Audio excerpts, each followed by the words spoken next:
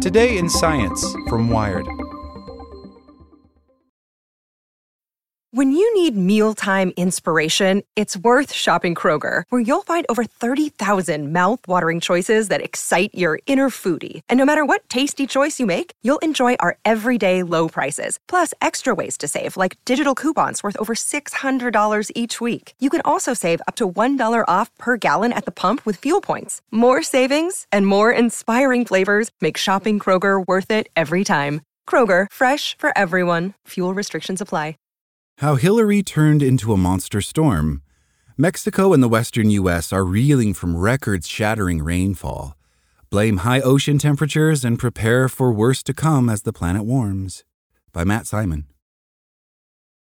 Like wringing out a great big sponge in the sky, starting this weekend, Tropical Storm Hilary dumped an incomprehensible amount of water on Mexico, Southern California, Arizona, and Nevada, breaking virtually all rainfall daily records, according to the National Weather Service.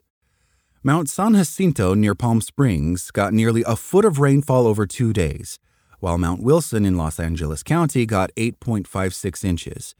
Even at some lower elevations, the rain has been relentless, 4.8 inches in Beverly Hills and 4.7 in Van Nuys. Hilary's deluge has caused widespread flooding and debris flows, roaring rivers of mud, boulders, and trees destroying homes and businesses, and overwhelming people in their cars. As of Monday morning, there was no way in or out of Palm Springs, a very extreme situation at the moment, said Mayor Grace Garner. Officials have only begun to calculate the damage, and while it'll take some time for scientists to fully work out how much climate change contributed to Hilary's destruction, such storms will likely get more and more ferocious as the world warms. What made Hilary, which began life as a hurricane in the eastern Pacific, so gnarly? Simply put, warm ocean water fuels hurricanes in the tropics. Warm, moist air at the surface of the sea rises, and the surrounding air rushes in to fill its place, creating winds. The winds at the surface of the ocean pick up energy in the form of moisture and heat, says climate scientist Kartik Balaguru, who studies hurricanes at the Pacific Northwest National Laboratory. This air spiraling in towards the center of the storm, if it carries more moisture with it, once it rises, it is able to release more latent heat energy. This process invigorates the storm. Sea surface temperatures happen to be particularly hot right now in the eastern Pacific due to the ongoing development of El Niño. This is a smear of warm water extending off the coast of South America westward into the Pacific. Storms that form in the eastern Pacific during El Niño years are tapping into this additional heat from the ocean, and they tend to intensify more, says Balaguru. That is why almost all studies have shown that during El Niño years, the eastern Pacific tends to be very active in terms of hurricane activity. Every 2 to 3 years on average, though, a hurricane forms in the eastern Pacific and recurves north toward Mexico. When it makes landfall, it loses that source of moist heat energy from the ocean and dissipates. Hilary was downgraded to tropical storm status by the time it made landfall in Baja California and is now a post-tropical cyclone as it moves through Nevada. The storm's remnants might then travel into the southwest U.S., interacting with mountains and dropping their moisture as rain. This topography helps explain why hurricanes behave differently on different sides of the U.S.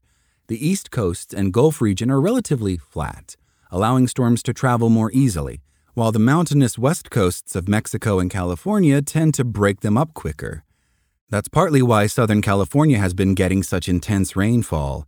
Hilary is fragmenting and dumping its moisture much faster than a more cohesive hurricane would while lumbering along the East Coast. Think of the East Coast scenario as being like letting air out of a tire until it's flat. On the West Coast, with Hilary, it's more like popping that tire instead. Unlike remnants of previous hurricanes that have floated through northwest Mexico and dumped rain on the American Southwest, Hilary's been extra persistent because it fed on so much ocean energy early in its life. It was a monster truck-sized tire, basically. It was harder to pop and released a lot more destruction when it eventually did. For the storm to retain its structure all the way up to California, I think that is extremely rare, says Balaguru. For that to happen, the storm has to be quite intense. Now the question is, will ocean warming caused by climate change help make storms like Hilary more frequent and intense? It takes meticulous work to pinpoint what influence climate change had on a particular event, but it's generally true that a warmer atmosphere holds more moisture than a cooler one, so rainfall is getting more intense around the world. Early research suggests that hurricanes might actually decrease in their frequency, but get more destructive as ocean temperatures warm and provide extra fuel.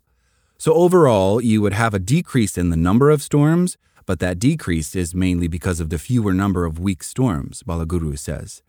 But the number of intense storms itself will increase. Hilary, then, won't be the last tropical storm to ravage northern Mexico and the southern U.S., and it almost certainly won't be the most destructive. Thanks for listening to Wired. I'm Zeke Robison, and for more stories just like this one, visit us at wired.com. Like what you learned? Subscribe everywhere you listen to podcasts and get more science news at wired.com/science.